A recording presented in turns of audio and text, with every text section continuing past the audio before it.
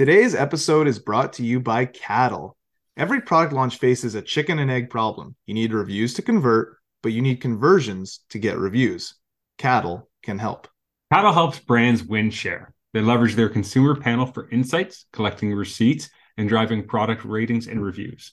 It is the largest daily active survey panel in Canada, with over 10,000 daily active users and over 100,000 monthly active users.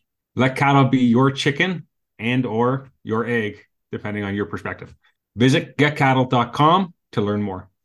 The big one is don't let your present situation or like locality determine your career. So essentially saying, don't let your friends, your family, or your professor tell you what you should be doing.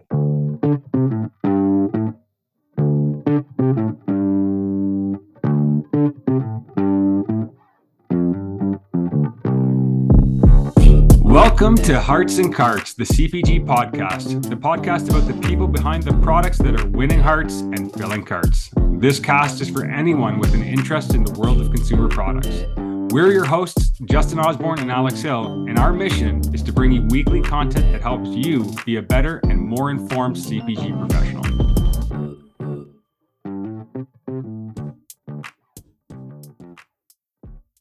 Good morning, good afternoon, good evening, good middle of the night. Welcome back to another episode of Hearts and Carts, everybody. It's Alex, your co-host. I'm here with Justin, your other co-host, and we are about to learn about a function of consumer products we have not covered before. Justin, who are we going to be chatting with?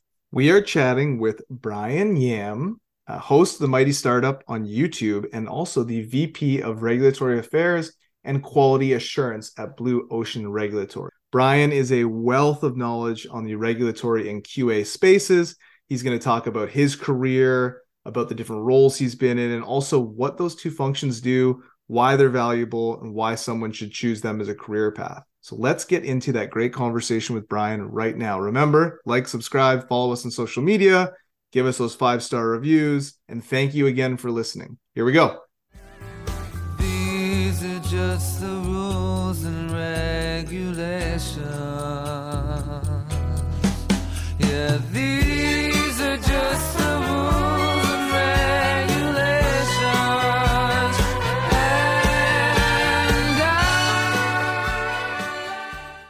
Hey, Brian. There we go. There you are. There he is. I swear I was clicking away like I was playing Street Fighter 2 in the 9th grade. Just button mash. And did not work. Anyway, I'm here. Good to see you both. You Good too. to see you. Thanks for joining. Yeah, nice to meet you too, Brian. Yeah, it's been what, 3 days since we last talked, so pretty long time. Yeah, you've Before grown so that. much since I've seen you. Yeah, I know. I put on a collared shirt for you, so I wanted to. Which address by it. the way, that collared shirt threw me today. Yeah. A little bit like what's going on here? Yeah, I think it's for you, Brian.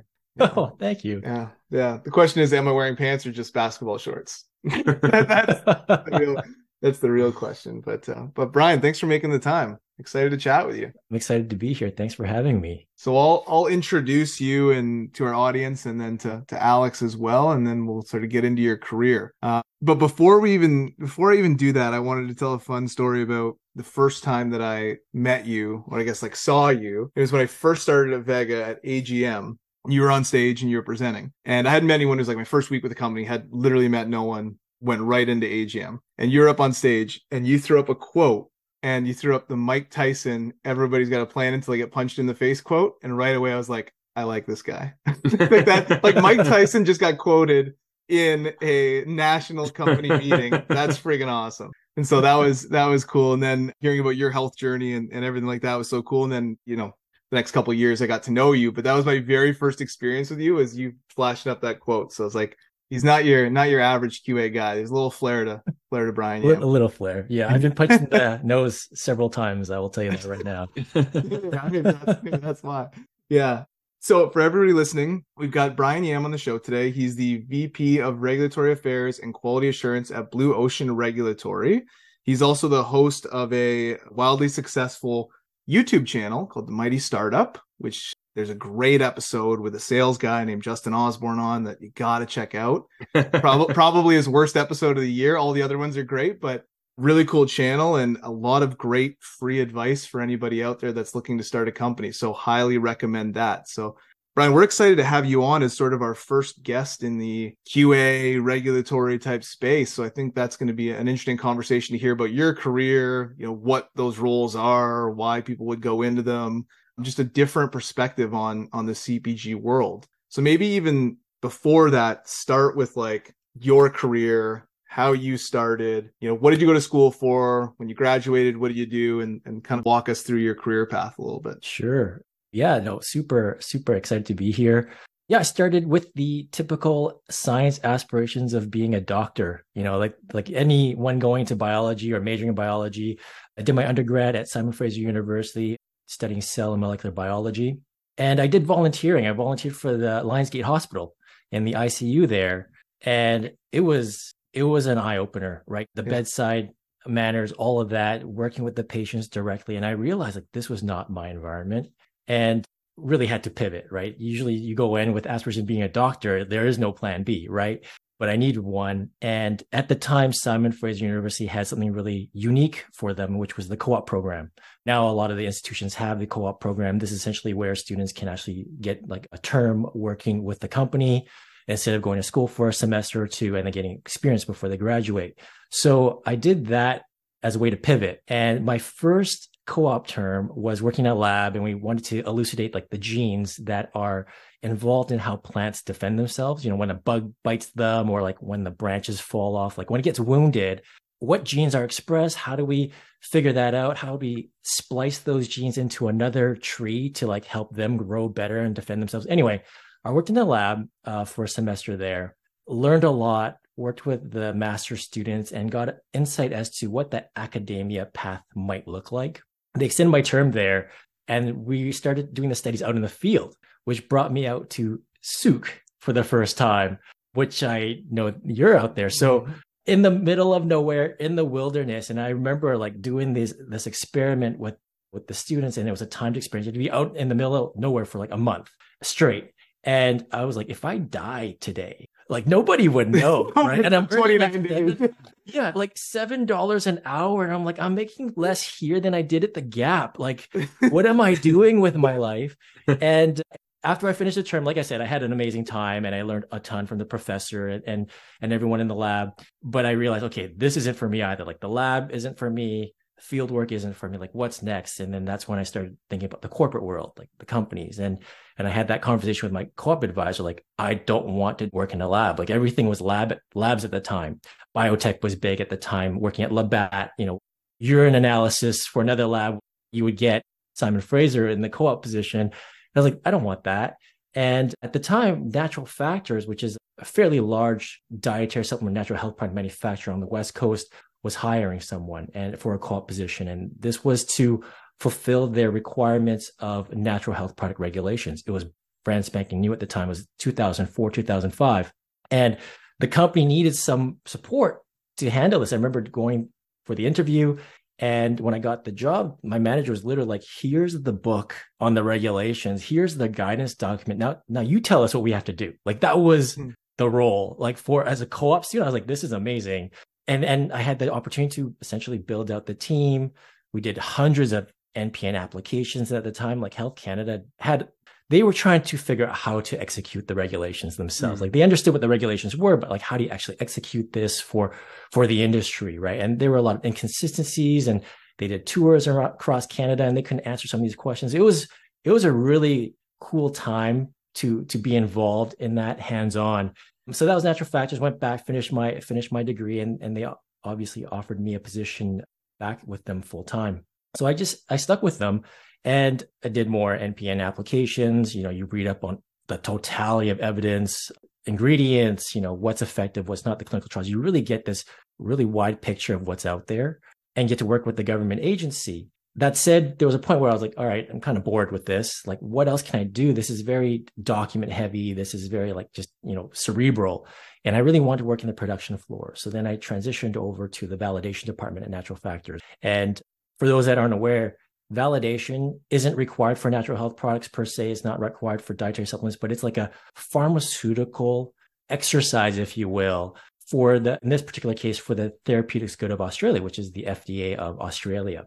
And this is the exploration and proving that whatever an equipment or lab method is supposed to do, that's actually doing it, that is doing what it's intended to do. So quick example, let's just say you want to test for a peanut allergen. Well, the test method, how do you know it's actually picking up peanut allergen, right? What's the limit of this test method? Like, how far can you push it? How robust is it? So you're trying to figure out this protocol to test all of this to prove that it's actually picking up peanut allergen. That's validation. And this applies to equipment. This applies to like the HVAC system, the ERP system, everything. And so I was involved in that and head up that department. And we certified the entire facility because of this exercise. And it got Natural Factors TGA certification, which really very few facilities at the time had that.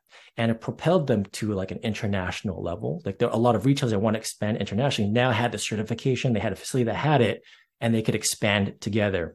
It brought them international business. And I think they quickly realized, okay, each country has their own regulation. And even to us, we might feel that North America, Canada, US has the highest quality regulations, requirements, which fair enough, they are quite stringent, but you try to go into the Philippines or Malaysia and they're like, no, you guys don't have anything good. Our regulations are better. And so you have to get through their laws and their requirements. And what they ended up doing, Natural Factors they actually plucked me out of validation and put me into this international business unit. So I headed up the regulatory affairs, international business unit component. And this is where we were working with countries like Taiwan, Korea, Australia, Japan, parts of the EU, et cetera. And so I was overlooking that, of course, the US included. And so I just grew my career with Natural Factors or Factors Group as they then became, and they own several brands. They do private label. They're a very successful organization, and the people there are amazing. And I got to know the owners and the family there. It was amazing. That said, when I look at my resume, the only place I've really worked for was Factors Group or Natural Factors. And I really thought that there was a time right now to move and transition to another organization. It was Vega, which is where I met Justin and company and helping Vega with at the time, like the White Wave acquisition, the transition. Yeah. Right. And helping them with the regulatory component. And then not too long after I think I started late 2016, early 2017, as we all know, White Wave was purchased by Danone. And that's where my role transitioned. So not only was I heading up regulatory, that's when I took over or inherited the quality team. And we were just like a powerhouse right there. Like we controlled our own supply chain all the way through. We were hands-on with the contract manufacturers.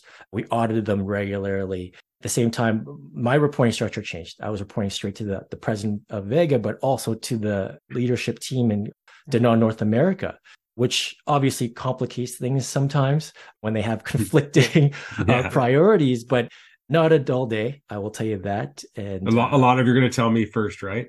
Sorry? A lot of you're going to tell me first, right? Yeah, exactly. A lot of that. My goodness, all the text messages and phone calls, right?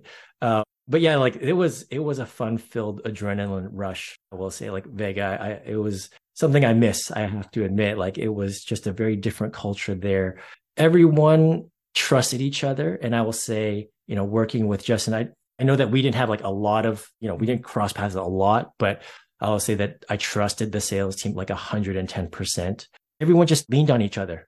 And you could really feel that as soon as you walk into the building, and everyone was going at 100 miles a second if they could. But it was a lot of memories there, and it was a lot of fun building out that team, working with them, getting to know them. And what was interesting was, I wasn't the expert, like my team was. Like they were the guys that were lifting the whole program, executing everything. I trusted them. They were the ones that I absolutely leaned on. And I would say the same with Danone. Like they were looking to us as experts in this foreign space to them, right? Ready to eat powders, drinks. This is very different from dairy or yogurt. So yeah, it was quite an experience. And, after a while, I think it took its toll. I had to make a decision, on a personal level to move away and step away from that, just because there was so much travel. Like, you're traveling a lot for the headquarters, back to the team, catching up to the suppliers, to the manufacturers. and ended up transitioning to a consulting role. And I'd say that was an interesting shift to go from the culture of putting as much time and effort you need to thoroughly handle a project, but not just that, like not just execute, but look at the project from a variety of angles, right? Implications, and to move from that, working 12-hour days to a consulting role where you're tasked doing everything within an hour, like everything's time-based. That was a huge shift for me. And it was an adjustment for sure, but I really understood how the consulting world worked, what I thought were some of its challenges or what I believed in or thought, I would do differently if I could. But again, learned a lot there. And you're getting exposed to the smaller brands in addition to the larger brands, but handling a lot of the same similar compliance tasks. But now I'm doing the work rather than the team. But that was the biggest shift, was just the value model and the time model. And then COVID hit, and we also welcomed our first, our daughter. She's now 2, and it was awakening for us to look at other places outside of Vancouver. Prices was an issue, of course, as we a little bit. Yeah, just a little, but also wanted to change the environment a little bit for our little one, give her the upbringing that we had when we were growing up. And we moved to a fairly small town here on the East Coast in the Maritimes. The population is 1,100 people compared to 2.5 million in Vancouver. And it's 1985 here from what I remember. Things close on Sundays, right? Stores don't open till they don't open till noon sometimes. And you got to get gas the day before everything closes down. Yeah. So it's a huge, huge change. But yeah, we moved. I had no plan, no career company to transition to, and thus was born Blue Ocean Regulatory. So that's the business that I've created. I'm running right now. Also the VP of quality there, but also the founder, if you will, of this small little consulting firm. But I will tell you, it's been a fun ride so far. That's where I am right now. That's amazing. I there's a few things I want to go back to, but definitely can understand the change and everything closing early. I remember when we got to the island, it's the bakery is open 12 to 4 days a week. I'm don't these people want to make money? What is going on here? I don't understand.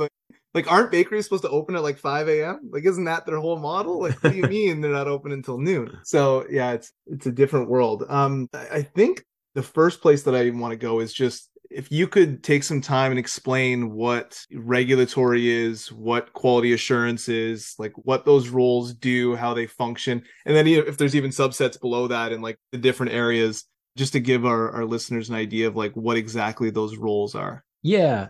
So regulatory, it's a big world, right? And this is also one of the challenges because it's a big world. You don't know where to start. There's a lot of unknowns for a lot of startup brands. But essentially, ingestibles, whether it's food, supplements, natural health products, but even cosmetics, even toys and apparel, they are all regulated to a certain degree. Some more than others. Of course, there's going to be a high level of regulation for foods and supplements. There's this misperception, if you will, of supplements at least aren't regulated in the US by the FDA, which in fact it is.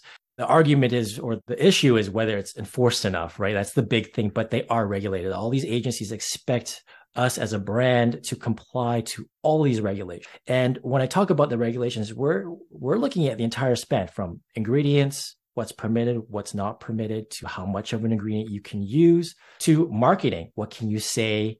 What can't you say? And then there are certain terms or claims like low carb, 0 grams sugar. All of these things have conditions, and we can dive into some of those as well. But also manufacturing. So there are requirements and regulations and laws around manufacturing. So essentially, we're kind of like the police person, right? Trying to tell everyone what the rules are. So that's regulatory. And some examples of that, I talked about the low carb. Another good example is that 0 gram sugar, to the layperson, right? How hard is it to formulate to 0 sugars? I just make sure my ingredients have no sugars in it, right? That's normally the case. And so it's I can do that. Anybody can do that. But the thinking is, or the reality is in the regulations, 0 grams of sugar is actually heavily regulated. There are a lot of conditions you need to meet. And when you dive into it, not only do you have to make sure that there are no sugar in your products and that it's 0 grams of sugar, but you have to hit a certain calorie component. And why does this matter? Like, who cares? Why is calorie an issue? Well, if I'm a consumer and I pick up a product and I see 0 gram sugar, but then the product gives me like 400 calories, if I'm ingesting 400 calories, it's kind of misleading, right? It's kind of like you're almost tricking the consumer. They think it's a healthy product because it's 0 gram sugar, but they're actually ingesting an excess amount of calories. So the regulation is trying to factor that in and trying to protect the consumer and say, hey, no, you have to tell the consumer that there's, that this is not a calorie food. And you have to add this like little sentence, is like not a low calorie food in there. It's kind of counterintuitive, but that is the regulation. And it comes with good intentions, right? Mm-hmm. And a lot of companies have been sued for missing that statement, by the way. And so the regulatory people out there in the world, we're trying to make sure that doesn't happen to a lot of these brands. So we're trying to give them the guidance, review their labels, and make sure that they know what's ahead of them. It's ultimately like consumer safety and really like ensuring, I guess, fair practice, right? Yeah, exactly. They want to make sure that the consumers aren't being misled in any way, and of course that no one gets hurt, right? Taking your product or going to the hospital. But if I just dive a little bit in a different direction, you've got things such as working with influencers. So if a brand wants to work with a social media or YouTube influencer, there are guidelines and laws and rules around that, right? And there is responsibility for the brand to make sure that the influencer knows about these and monitors them. And if they don't, the brand can get sued. So there's a lot, it's very wide, it's very expansive. And I think that's one of the biggest challenges for a lot of brands, even established brands. There's just so many things to look at. We're not even talking about state law or provincial requirements. We're just talking more of the federal level. I'll throw one more in. The scenario of no regulation, right? When it's not regulated, we may feel like, oh, then I've got free reign, right? And it's even a more grayer area because there aren't any. So while I might interpret the word, say, 100% natural, there is no regulation around that. FDA doesn't tell you what the rules are. And some brands think, oh, well, if that's the case, I can figure out what that means. I can interpret it the way I want. The problem is the consumer or a lawyer can interpret it the way that they want. And as a result, that's when the lawsuits come in and those issues happen. So there's the regulations and what they say, and then there's also this side of regulations about what's not defined. So that's regulatory in a nutshell, if I could. And then you've got QA. And in the scope of dietary supplements or natural health products, QA is typically at the manufacturing or at the logistics or distribution level. We're thinking about how do they execute all these rules from a manufacturing standpoint? What kind of testing can you do? But also, like, how do you train the people to execute this, right? The laborers.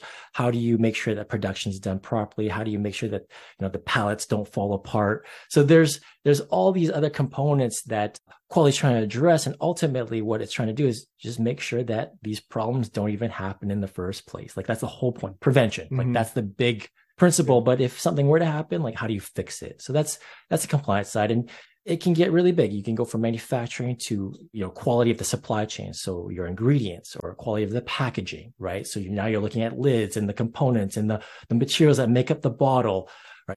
To testing and the test method used and the sampling plan. It can go, it's a very, very interesting career path for someone that could be interested in looking at it.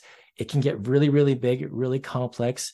But I will say that the expertise, that one can gather from this can make them highly valuable in a short period of time as a result. I mean, if you specialize, you'll be sought after for that one thing that you're good at, and you can charge a hefty fee as a result. Very cool. Very cool. So it seems like on the QA side, you almost lean more into like almost an engineering type of mindset, like creating processes and creating basically risk management through engineering. But on the regulatory side, it's almost like policy, legal work, maybe needing to speak that language, but at the same time, it's a little bit more, I guess I think you used the word cerebral earlier, like a lot of documentation and substantiation and all that kind of stuff. Yeah.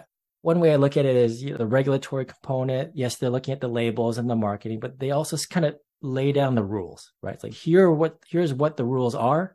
Yeah. And then The quality team is the engineers that are trying to figure out how to execute this, right? You're right. The risk assessment, the risk management, and then the actual execution. How do you do this in a way that is within the scope of a company, within their budget, within the amount of people you have, right? So each organization is different in how they approach this, and the regulations gives you that flexibility, but there are certain things that you can't bend the rules on, or you can't ignore, right? But yeah, you've essentially very well. And I had a question, like lawsuits, are those typically like, I don't know, maybe it's a mix, but is that often consumers, or is that often like regulatory bodies bringing those forward? Yeah, that's a good question.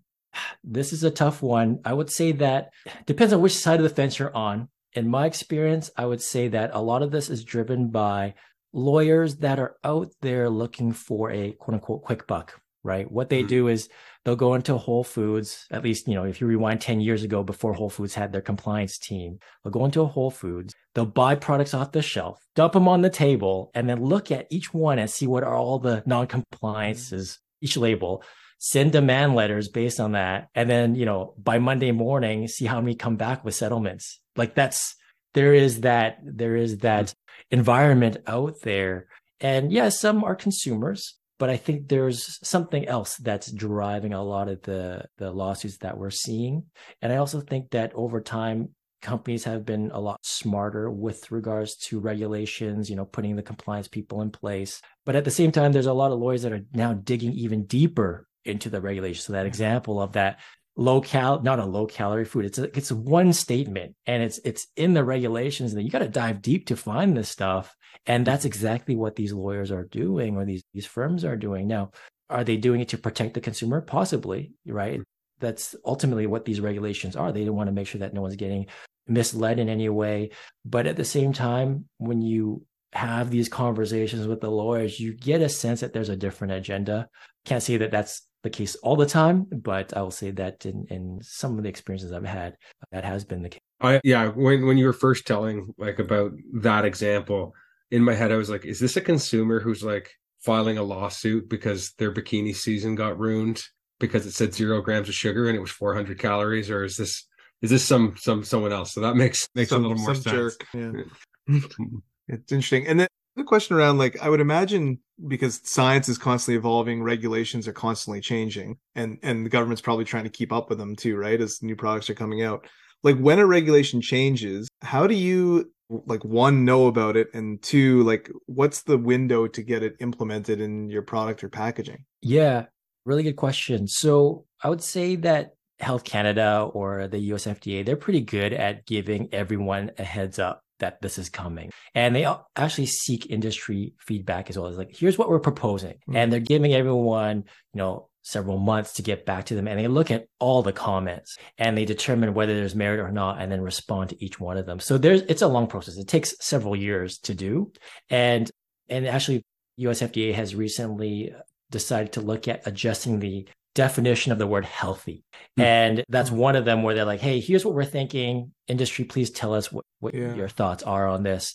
And so there's a lot of time. So industry insiders, compliance experts, lawyers, they're seeing all of this in real time. They see what's coming. They get a sense of how serious is FDA or Health Canada is on this, whether they like it or not, but they do hear you out. They hear industry out. But let's assume that they're actually going to execute this. It's a packaging change. They usually give like a year, maybe 2 years to make these changes. They know that this is not easy, and they have to run through labels, and there's a cost to it. And sometimes they do an extension. As soon as you hit the deadline, they also know that, okay, we'll give them another 6 months or something like that. So there's usually a good window. Where it's hard for brands, I think, is if they're fairly new and they just got in at the time after the extension or close to when the extension is over, then, but hopefully by then, they've already made labels that are compliant to the newer regulations, but it shouldn't be a surprise. And a lot of brands should be anticipating how these regulations would impact their packaging, their look, their marketing campaign, what they can or can't say, et cetera, and kind of, get ready for it or make any sort of adjustments as a result. Very cool. Makes sense. On the what they can and can't say topic, I guess a big part of your job as well is shepherding marketing as well, right? Yeah, we definitely have to work really closely with the marketing team because they have their brand positioning Mhm. and all those key claims, and we want to make sure that they're doing it in a way that doesn't get the brand in trouble. Yeah. Yeah. Yeah, it's standard. Yeah, it's standard issue, and that the compliance team really should be, arm in arm with all the other departments, marketing, sales, product development, operations. There's that underlying fabric of quality and compliance and all of those things, and I will say that my time at Vega was a great example of that. Like everyone, like I said, trusted each other. We listened to each other. We always made things work. I think there are some other organizations I've seen as a consultant or in other experience where the compliance team is seen as the bad guys, the people that say no all the time, right? And what happens is you get a compliance team that, they're beat down, they're siloed as a result, or people are scared to bring things up to them. And the fear that they might say no and shut down this really great idea, which is too bad. And that was the last thing the Vega team as a whole ever wanted. And you can really feel that everyone wanted to know what the other team was doing. It was very collaborative right from the get-go during the team meetings. So it was, it was a really cool experience, I have to say. And I wish that was more widespread than I've seen in the past. Yeah, agreed. I think the QA or regulatory role is a lot like we've talked about sales strategy roles, where because you're not you're sort of behind the scenes, and if you're doing your job really well, it's sort of seamless. And the sales team is selling and getting listings, and the marketing program looks great, and the sales strategy person never gets the win. The QA person never gets the win, right? Like they're sort of making everything work. So it can be a bit of a thankless job, I'm sure. And then I also think of the parallel with QA a little bit with my wife works in HR and people and culture. And she's the same sort of thing. It's like sometimes seen as the bad guy. That's not the case, right? But it's just you have to be the realist and the adult and like fix the things, right? Yeah. So I can imagine it would be seen similarly in that way. Yeah, it's funny you mentioned that because ideally, if the compliance team did their job like to the T, like the theoretical scenario, nothing bad would ever happen. So you would never know whether the compliance team's actually doing their jobs or not. And it's one of those, the irony, right, in it. But there's always a fire that happens. I was going to say your Tyson quote, like getting punched in the mouth does throw the plan off pretty hard when it comes to, whether it's a lawsuit or worse, right? Like if you're having to do some sort of recall or something. Yeah. And if you ever have one of those conversations if you're on the sales side with your buyer, you have no idea what they're talking about. So you want to get a hold of someone on that team so quickly that you don't say the wrong thing, that they become super important very fast. You're like, I was always worried about that. So that's very cool. So what do you love about working in this space? Like if what really gives you energy, lights you up? You've done it now for a long time, right? I think close to 20 years now, or maybe more than 20 years in this space. So you obviously really enjoy it.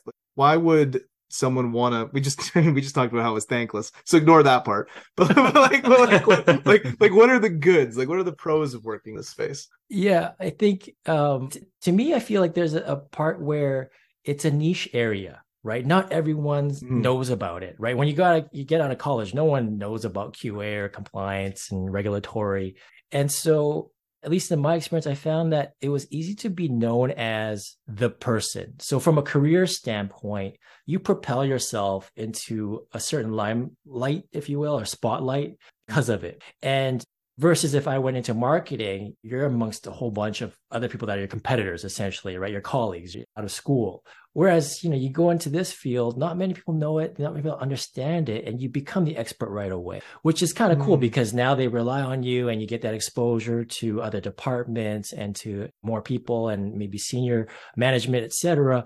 From a career standpoint, I think there's that element to it, at least when I was younger. And I think there's an appeal there of you being the expert. You have a fairly fast track to a brand, if you will, from a career standpoint.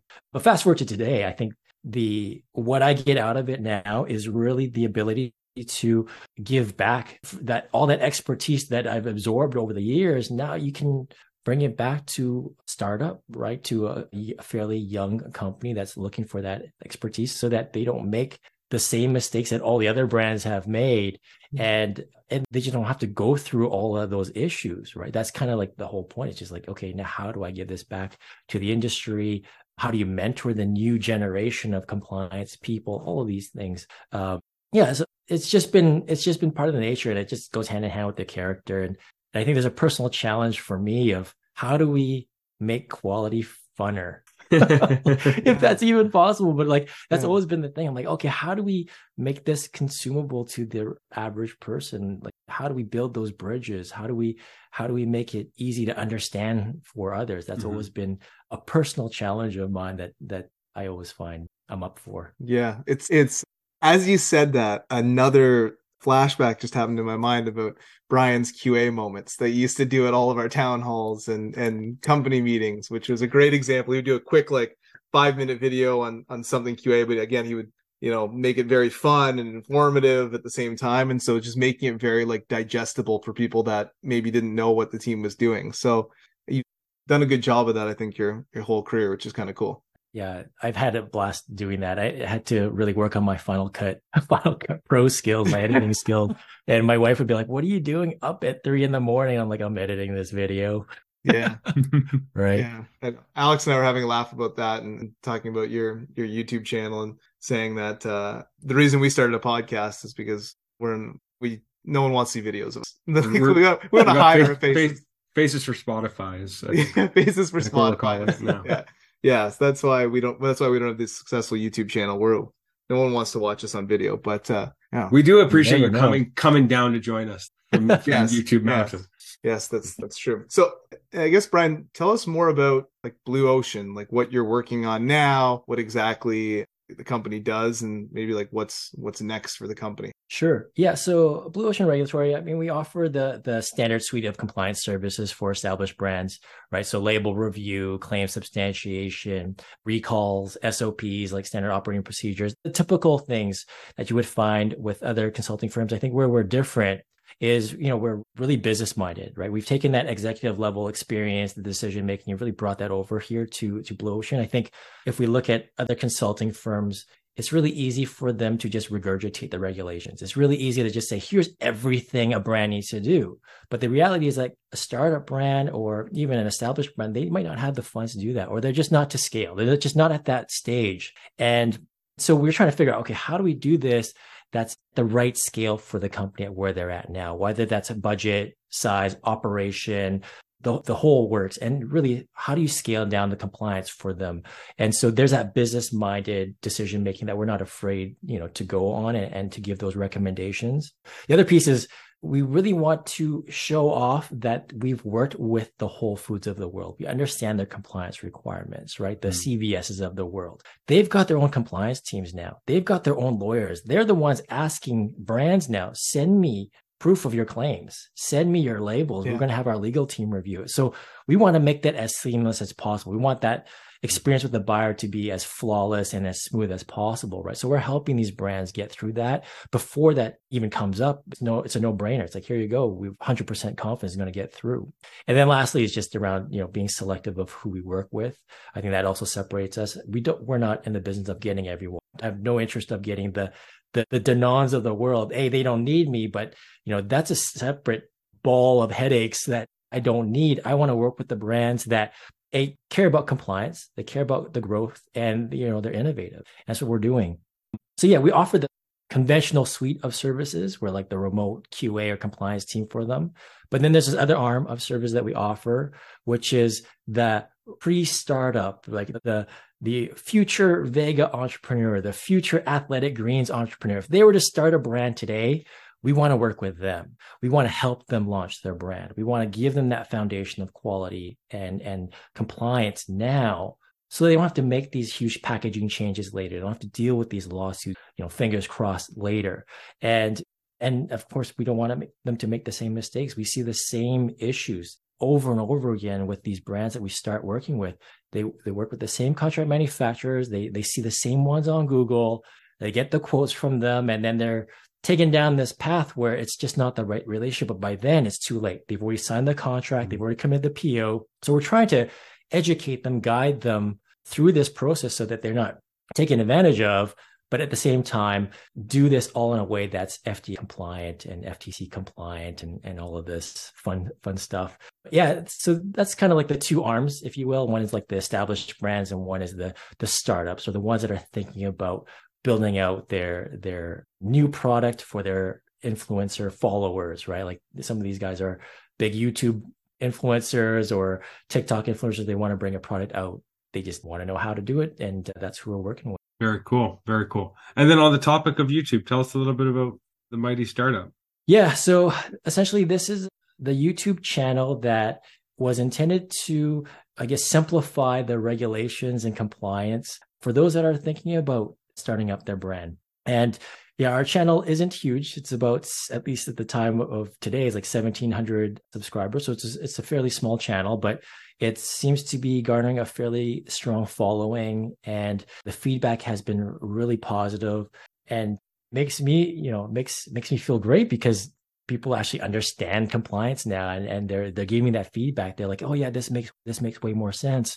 And they understand, like, how do I, now that they have this education, they can bring that to their conversation with contract manufacturers, with potentially other buyers or brokers, and they can kind of keep up with them. And so that's originally the intention, is like, okay, let's just educate everyone. If everyone is starting their brand, they want to do their own brand, or if they want to work with investors, now they've got free access to information, and hopefully they end up wanting to work with us. And that's kind of the goal of that channel. Yeah. And as Justin mentioned, we've got him on the show coming up and editing the video as we speak. So yeah, looking forward to getting that out. And it's been a lot of fun, but I would tell you, like, editing video it's a time sink for sure. Especially if it's me. I didn't want to. Who are you, man? And I think you're being humble. I think it's a pretty amazing channel. The videos are great. If you go check them out, we'll put a link at the posting of this, but like all the transitions, the quality, the different imagery, it's pretty amazing. And you've got videos there that have 7,000 views, which I think is something Alex and I dream of getting to one day. So I think you're being humble. It's doing extremely well. So what's next for you? You got a cool company here at Blue Ocean. You've got this fun YouTube channel. You've moved about as far as you could possibly move. What's next? Yeah, I mean, I think Blue Ocean is pretty much my baby at this point. It's fairly new. It's still in infancy. And so that's really the focus now. And I think also, as I was talking about earlier, the consulting world everything is time-based, right? So it's like, okay, how do we redo this where it's not? And that's kind of like the next challenge for us. How do we separate ourselves from this time-based, fee-based or time fee-based model and move into a world where, I don't necessarily have to be so hands-on all the time. I think if I can crack that nut, that'd be the way to do it. But that said, it's still in infancy, one step at a time. Right now, it's just about building out that clientele and making sure that they're happy, and keeping the clients that we currently do have satisfied, and making sure they stay out of trouble. Makes sense. Yeah, that's a tough nut to crack. I think like it's because you think of like a graphics design logo, like the Nike logo, right? Like how much is the Nike logo worth? How long did it take to make? Right? Like it's like, I think, there's lots of examples like that, but it is a fair point. How do you move people from time to value? One thing we're always interested in learning from people is just how they structure their time. Like how really, Brian, like how do you organize your days and weeks to kind of maximize your output and productivity? Yeah, I would say I'm a huge proponent of using my calendar. Like if it's not in the calendar, it's not getting done. So as soon as I need to put a task in, it's just putting it into my Outlook or the calendar on my iPhone, and using that and planning out the week. So I plop everything into the calendar for the week. Outside of that, I have a trusty notebook where I write everything in there. And then the top 2 to 3 things I need to do for that day. But I also just write down all the notes from the meetings, just with that one document that I'm using throughout the day, just to keep me on track. But yeah, those are the 2 tools. The calendar is big. If you're not in there, it's not happening. That's essentially the rule. And that goes for my family as well. I just want to make sure I've got it all locked in, and that I don't double book myself as well. So you put tasks right into the calendar, like time blocked, I'm assuming? I put that in there. I use the reminder feature.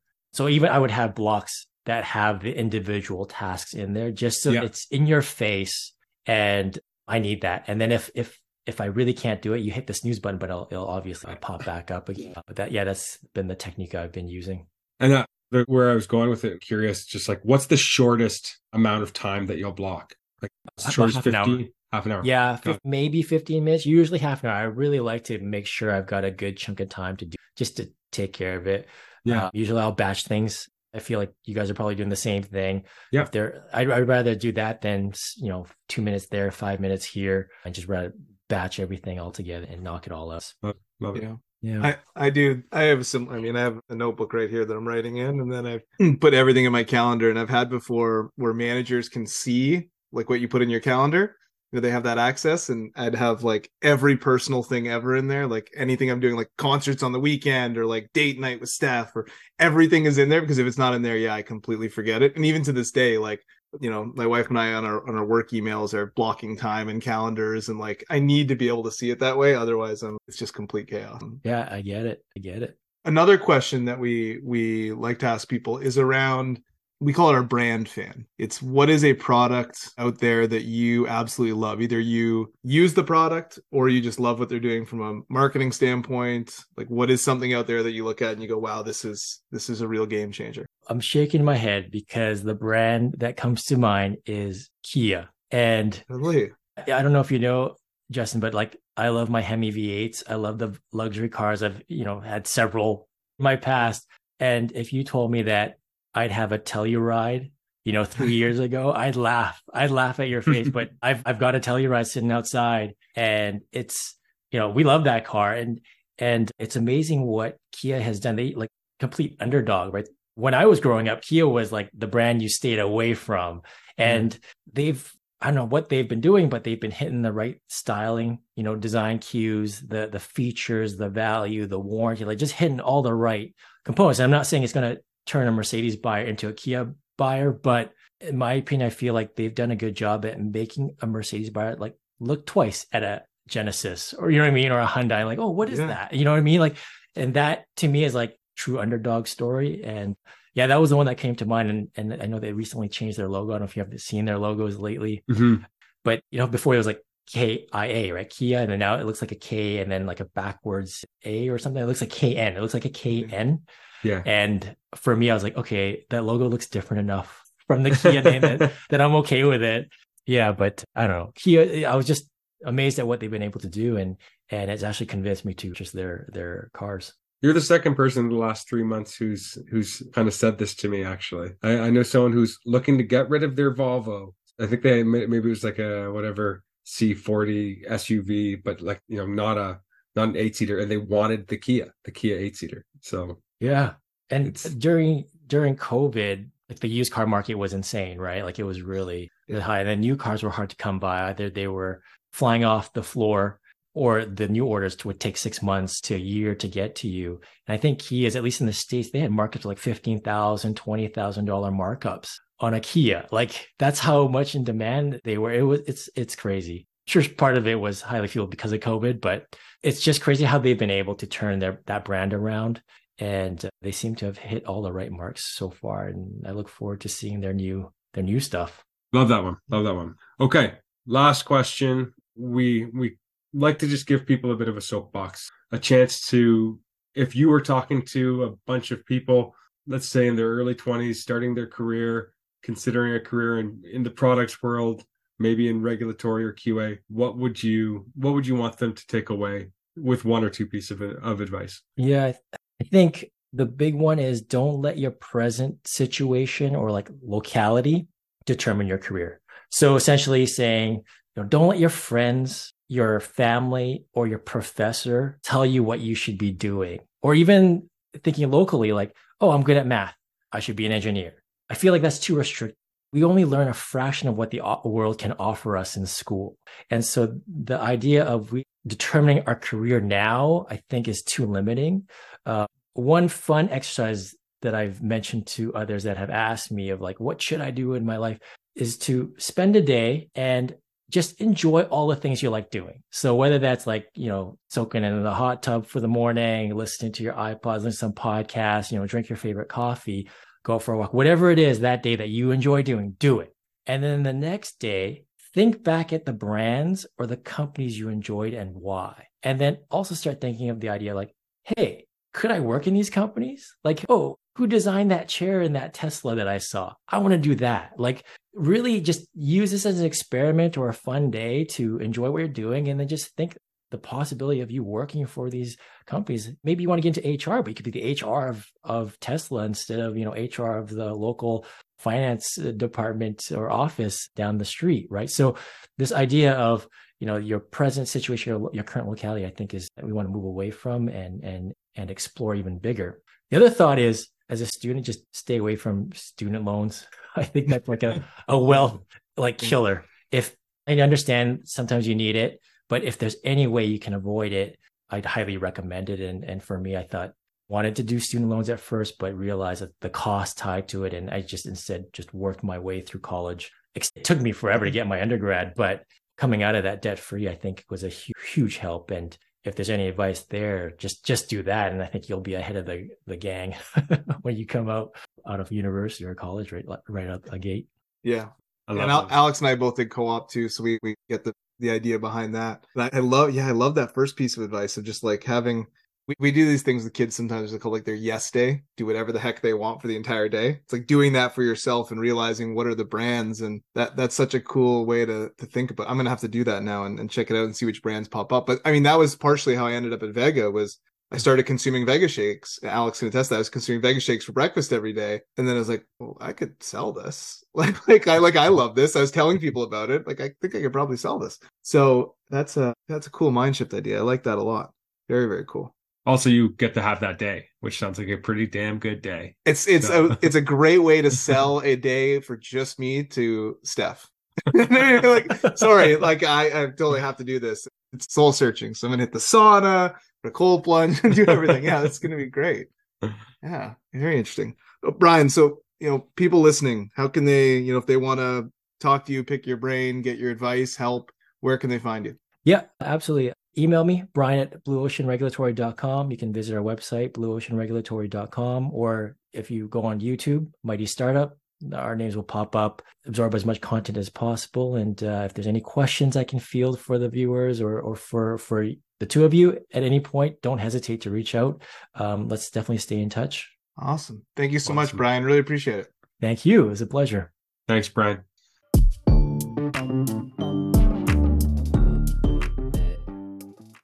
That was a different angle on the business that I think a lot of people maybe take for granted, but I think it's an incredibly important part of making long-standing brands. Because you think like the risk of failure of that function could be the brand, right? Like it's crazy. Anyhow, what were some of your key takeaways? I mean, I agree. I absolutely love what he said at the end about that day, like to figure out what you want to do. Like, what are some of the things you enjoy? What are the products you like? That's such simple advice, but I don't think anyone ever does that. Like, I think that's fantastic advice. I think the other piece for me was just throughout, like how self-aware Brian is. So even at the beginning, when he talked about needing to leave Vega because he was overwhelmed with travel and wanted to have more time with family, talk about the move to the East Coast and what that did and starting his own company and just understanding what he needs to do and when he needs to do it. I just find like brave and courageous and something that I think people burn out and get too stressed. And I just like the way he approached that. The other thing, I just liked him talking about the QA and, regulatory world, because as we've talked about in university, there's no sales courses really. Maybe there's one. You specialize in marketing, finance, accounting. And yet we ended up working in sales. It's a bit odd. And I think the QA and regulatory in a lot of ways is the same, where it's like this huge industry that exists, but there's no like university course that directly sets you up for it. So it's a bit of a hidden field that people can maybe stumble into. And I think there's a lot of opportunity there if you're good at that and you enjoy that. What about you, Alex? Yeah, I mean, a lot of the same ones. And I think one of my biggest, takeaways I opened with here, which is just how important it is to the security of your business long term. I did find him talking about QA interesting and like how that's really science in action. And I think we kind of touched on it a bit with Julie like where, science, I guess, and engineering in action to make processes that really adhere to, delivery on quality and protecting the business from problems that can come from quality failure. So I find all that stuff super interesting. I really liked all of his takeaways. I thought also, don't let your locality determine your destiny. His little piece on that is like super huge, and I think people often don't really maybe don't strong word. It's just very difficult to be aware of how much potential lies in front of you, especially when you're coming out of university or something like that. So knowing that you could really go and do anything is always an important thing to remind yourself of, and I thought he delivered it in a really nice way. Yeah, absolutely agreed. Make sure you check him out. Check out the YouTube channel, Mighty Startup. Great videos. He makes QA and regulatory fun. And, reach out to him if you have any of your questions. We'll post his email and the website link when we put at the bottom of this episode. Appreciate everyone listening in and sticking with us. Remember to follow, like, subscribe, and please give us those 5-star ratings. 5 stars only, please. With that, we will let you go. Get back to your day. Make sure that tomorrow you take that day to yourself. Enjoy your day. Find out what really you want to do. That's what I'm going to do. Bye, guys.